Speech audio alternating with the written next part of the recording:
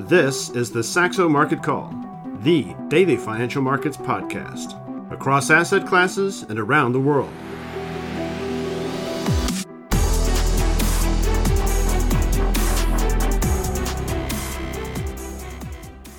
Hello and welcome to the Saxo Market Call on Thursday, 31st of August 2023, and markets, at least in equities, are in a happy mood. I would actually say across the market there, but we can come back to that. S&P 500 futures on slide 2 have moved above the 50% retracement level from that decline that happened from around, well, basically the start of August. So we're steadily climbing back. The cyclical sectors are coming back. If we look at yesterday's performance, we had a little bit of action in commodities. That's a good thing, well, because you're here.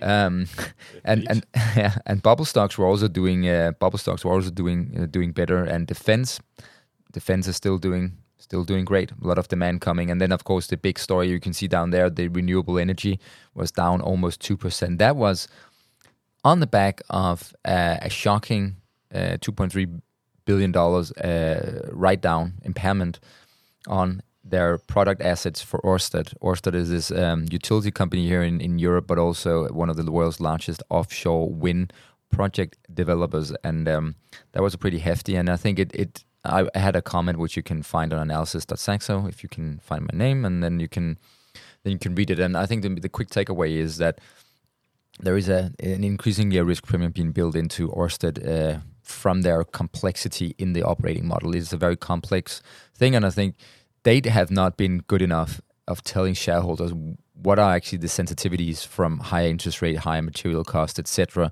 and regulatory framework like these tax credits. What are their sensitivities into the overall value of those assets on the balance sheet? And I think investors pretty frustrated. We now are in a 70% drawdown from the peak back in February 2021. I mean, this is really getting ugly. But I had a piece a couple of weeks ago on Ørsted showing how back in February 2021, Ørsted was priced as a technology company, massive risk premium or valuation premium to the overall utility sector. Okay, we shouldn't talk too much about Ørsted, but that was a big event yesterday. So if you're interested in that, you can have a look.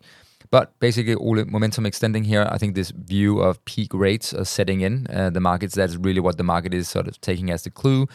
Earnings estimates are slowly climbing higher. So and the VIX is getting very low. We're below 14. It seems like everything is just very, very calm, basically. And the euro dollar have come back. I don't know, rather significantly, or what would you say, or is it more interesting to talk about the dollar yen? What do you think, Ole? Well, I think. Well, both actually at this stage, because but just looking at eurodollar, you can put that on top of the S&P chart almost. There is one driver right now, and that is the intense focus on the direction of U.S. short-term yields, short-term rates, and our view is that we are heading towards what we call a hawkish pause, basically a pause where they will try to keep the market from guessing too much about or moving straight towards pricing in rate cuts, because that obviously would defeat the objective, and that's why they going to a pause is really it's going to be a tricky maneuver for them, because even though they would like to say, well, the next one is a rate cut, but we can of course not talk about it. So, but the market is starting to preempt that with the weakness we've seen in data this week. So.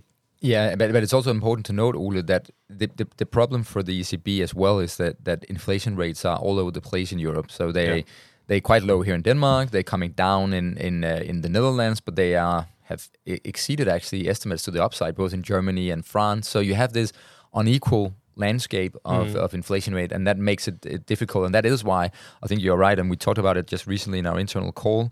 We always have this 1 hour call where we go really deep on Thursdays. And our thinking is that they're going for this hawkish pause in the ECB. And the result has for now has been the dollar focus, and that's driving euro dollar high. And you can see we take out the quite a steep downtrend we had in the past couple of months. It's more or less also the steep downtrend we had in the gold price, which we'll talk about a bit later. But for now, I think in the near term, the 109.60 level is really the key there because, again, we're looking at these retracement levels and they give us an idea about how the strength of the bounce. And obviously, if we get rejected 109.60, it's just a weak correction within the downtrend. So that's really where the battle is, where the battle lies ahead. One I'll say that I think has disappointed a little bit is dollar yen. The fact that we haven't seen more yen strength based on this peak focus. We've seen 10-year US yields down 25 basis points from the recent peak, but yen hasn't really benefited accordingly, and that's one we probably should keep an eye on because right now we're still holding above that level where the intervention was triggered last September. Yeah, but I think it also comes back to recent comments from the governor of the Bank of Japan saying that they feel pretty comfortable with the current policy rate that they're setting. They don't see any structural changes in the inflation landscape in Japan. Whether you agree or not with that assessment, that is why they feel pretty comfortable, apparently. So, but I don't know. I just... And of course, if we start to see a change in sentiment towards the Federal Reserve and Fed rates, then obviously that will also take the pressure off them to move. So we'll see. Absolutely, but I think Japan, maybe the Bank of Japan is underestimating. But obviously they know the type of economy they have, but they are pretty dependent, as you will know, Ole, on energy and commodity imports in general. So if we talked about that, and you're going to talk about commodities now, but we were talking about maybe if you look at the Bloomberg Commodities Spot Index, we have now been in a slight uptrend since the local bottom, I don't know, a couple of months ago, and it seems like we have turned a corner. And if we are, Steen, our chief investment officer, said that there are signs potentially that we are maybe gearing up for a new wave higher here in commodities, and that if that's the case with the recent bump up in inflation in Japan, maybe that could actually make things worse. So let's see what happens with policies in Japan.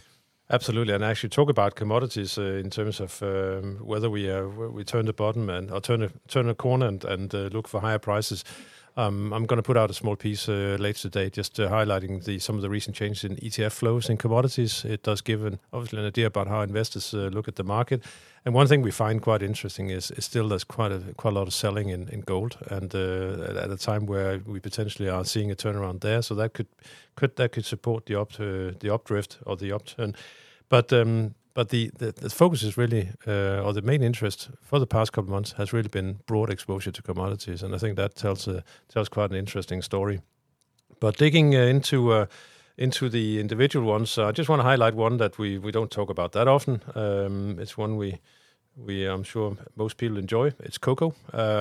We have seen prices there just on a relentless rise now for several months, and we almost hit the highest level in 11 years. Yesterday, we're getting close to an all-time record, and basically it is El Niño concerns that's hurting the prospect for production in West Africa and Asia, and it's that El Niño is unfortunately going to be one we're going to talk about more and more into the autumn months, because El Niño has been confirmed in Asia. Australia could have quite an impact, especially in Asia, but also South America, where there's concerns about coffee prices, potentially also coffee starting to show signs of a turnaround. So it just highlights that the inflationary pressure from from parts of the commodity space has most certainly not gone away, and potentially could strengthen in the coming months.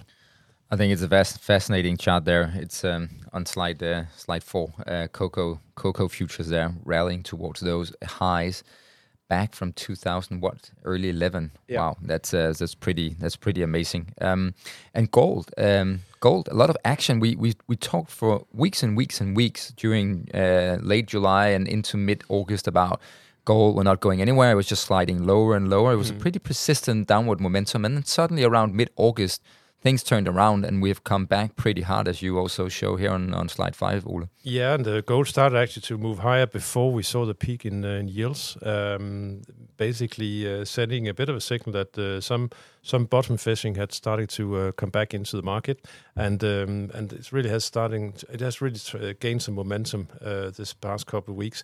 I think we talked about it earlier previously, but what triggered the turnaround, I think, was really the fact that the Chinese renminbi stabilized because that just sent a chain reaction into copper prices, which recovered. That supported silver, which really rallied quite strongly, and that obviously helped gold as well to find the floor.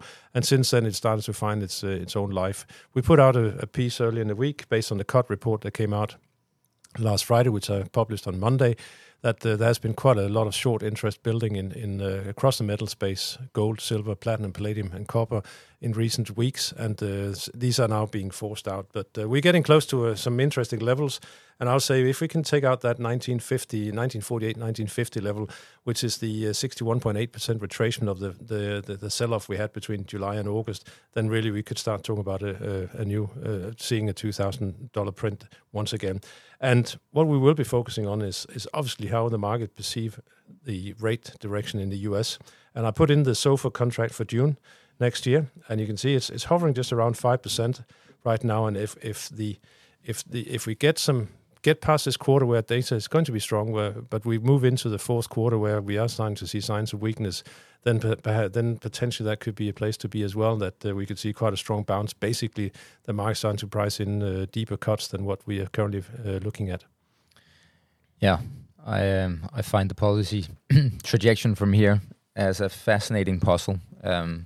I wrote about it on Monday after Jackson Hole with all these different lags and different changing relationships. That is what makes policy making very difficult, but also economics very difficult, is that the relationships constantly change. It's very difficult to grasp what is the real causal relationships and what drives what and at what time frame. So with that said, let's swiftly move on to stocks to watch today on slide 6. So the big story in Europe, there are actually two big stories, but the biggest one is UBS.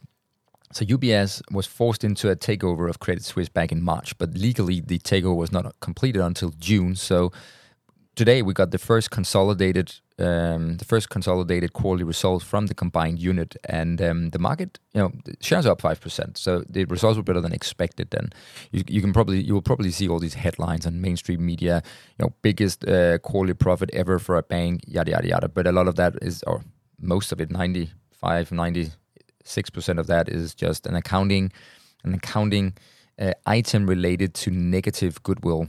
So don't pay too much attention on that. It's the underlying earnings. And I think the key catalyst on the upside here, and what the market was really also betting on as it rallied into these earnings releases, that Amati, which was formerly with UBS, then he went away and he was pulled in by the Swiss government to take care of this takeover in the new combined unit. And he is known to be a guy that is relentless, focusing on cost and efficiencies in the organization. And the market was looking at $6 billion cost-cutting target, or aim.